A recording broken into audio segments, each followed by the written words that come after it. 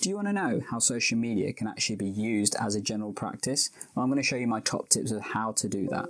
Let's tech enhance your primary care and learning. If this is the first time we're meeting, I'm Dr. Gandalf of EGP Learning, where I'm looking at supporting you with technology-enhanced primary care and learning. And in this episode, I'm going to show you my top tips of how you can use social media as a practice. This is something not many people are probably doing and a bit apprehensive about, but I'm going to show you my top tips to make this process so much easier for you. You can follow me on social media if you want. So we're on Facebook, LinkedIn, Twitter, Instagram, and YouTube. If you're watching us on YouTube, ring the bell to get notified of all of our content. And as always, we're on the podcasting platforms, so subscribe there. And please leave a review if you think it's helpful. Anyway, should we get straight to the video? Let's begin.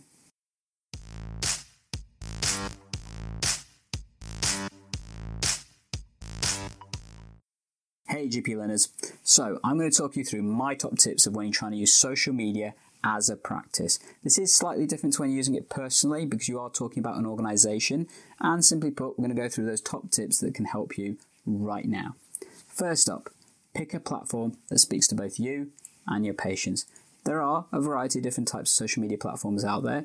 Personally, if you're doing in UK primary care, I would select either Twitter or Facebook as your primary platforms, although, to be fair, things like Instagram and YouTube can be really effective, particularly if you're going through a visual media. Pick the one that works best for you and that you think will work better with your population. Worth having a look around. Number 2, it's important that you post on a regular basis. This is probably one of the hardest and most important things to do.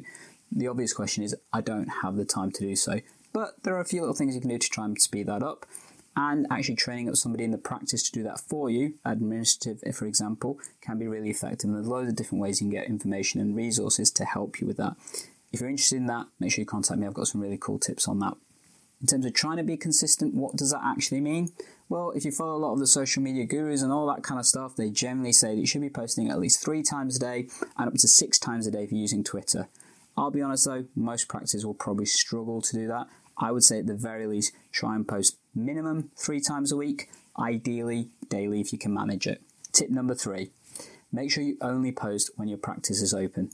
The reason for doing this is to give that element that you will actually respond only at a time when the practice is open, because you don't want to be getting messages and expecting a reply, for example, Sunday evening when the practice is not going to be open.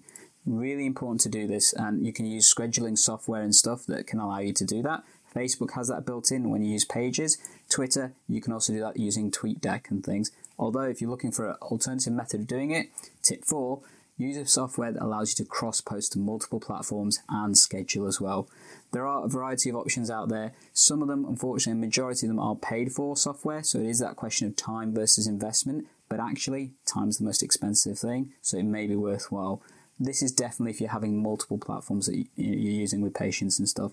So if you've only got the one, to be fair, the platforms have their own methods to help you do that. Tip number 5, have a social media policy. So I mentioned that somebody may post it Sunday evening, for example, and you're not open. Well, how do you cover yourself? Important to have a policy that allows you to do that. So both a policy in terms of when you're posting within the practice, so for your employees and staff and things, but also have a social media policy for your patients. Where do you keep that?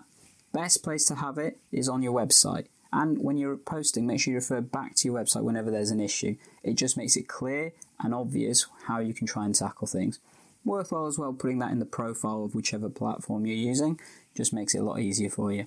Tip number 6, have a few template answers to those common questions that you think you'll expect. Obvious things are, I can never get an appointment. Well, have a template answer to try and help explain that to patients. Or, how do I book my flu jab? Or, for example, how do I access online?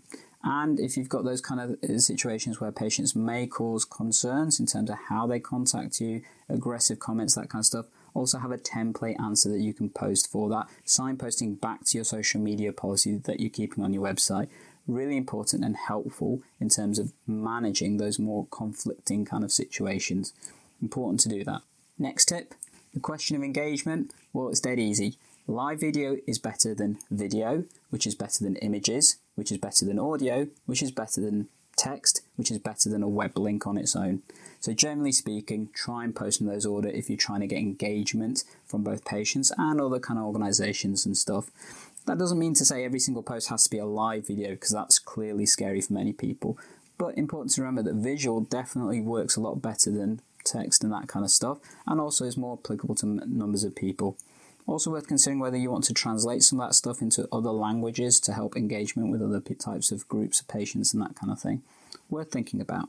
And if we're talking about engagement, let's look. Next tip, try and make sure you're posting stuff that is relevant to your practice and to your patients. Best way of doing that, make sure you engage with those organisations that are based around you. For example, your local hospital will probably have a Twitter or Facebook account. Your local community providers will probably have a local Twitter or a Facebook account. Engage with those as well. Share their kind of stuff. Local events that are happening, for example.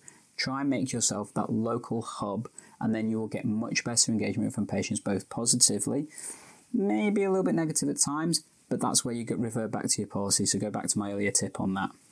But by doing that, you'll create engagement and create yourself as that authority for your patients to access services and care. And really, another good tip, patch into local media and share all their health-related stories. Just makes life a lot easier for you. Trust me on this one. Next tip, make sure you cross-post between your own platforms and local groups as well. So, for example, if you do have multiple social media platforms, if you're using Twitter and Facebook, refer back to each other when you're posting.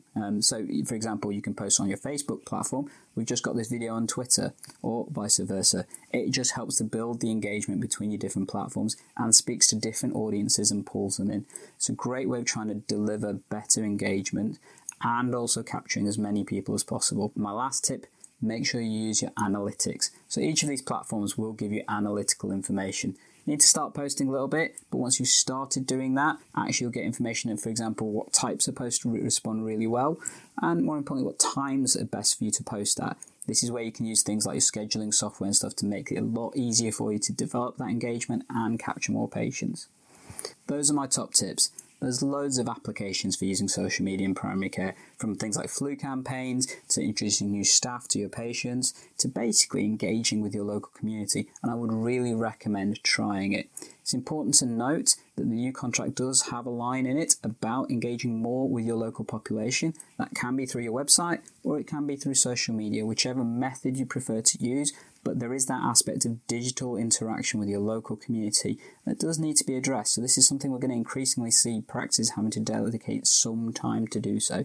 And actually, it can be really rewarding. It can help develop that community around you that can help your practice. Clearly some challenges, more than happy to talk about those, and we'll cover that in future episodes as well, how you can deal with that. If you do want any help, you're more than welcome to download my social media policy that I've adapted from other places, and to be fair, it's free and easy to use. As an extra bonus for getting to this point, if you want tips on how to develop your own social media practice policy for patients as well as your own, or if you want some of those template answers to those common kind of questions, make sure you click the link attached in the show notes. They'll give you that, and you're probably seeing it coming up right now as well. So go to that website, sign up, and you'll get all that information quick and easy. As always, EGP learners, I hope you found this useful. If you've got any questions, feel free to contact me, available on Twitter, LinkedIn, Facebook, Instagram, and YouTube. Leave a comment down below in the show notes. I'd love that, really would. Particularly if you're listening on the podcasting platforms, please leave a review. Really appreciate your feedback. And make sure you subscribe to get all of our content first and foremost. And always, guys, we're here to save you and your patients' time by tech enhancing your primary care and learning.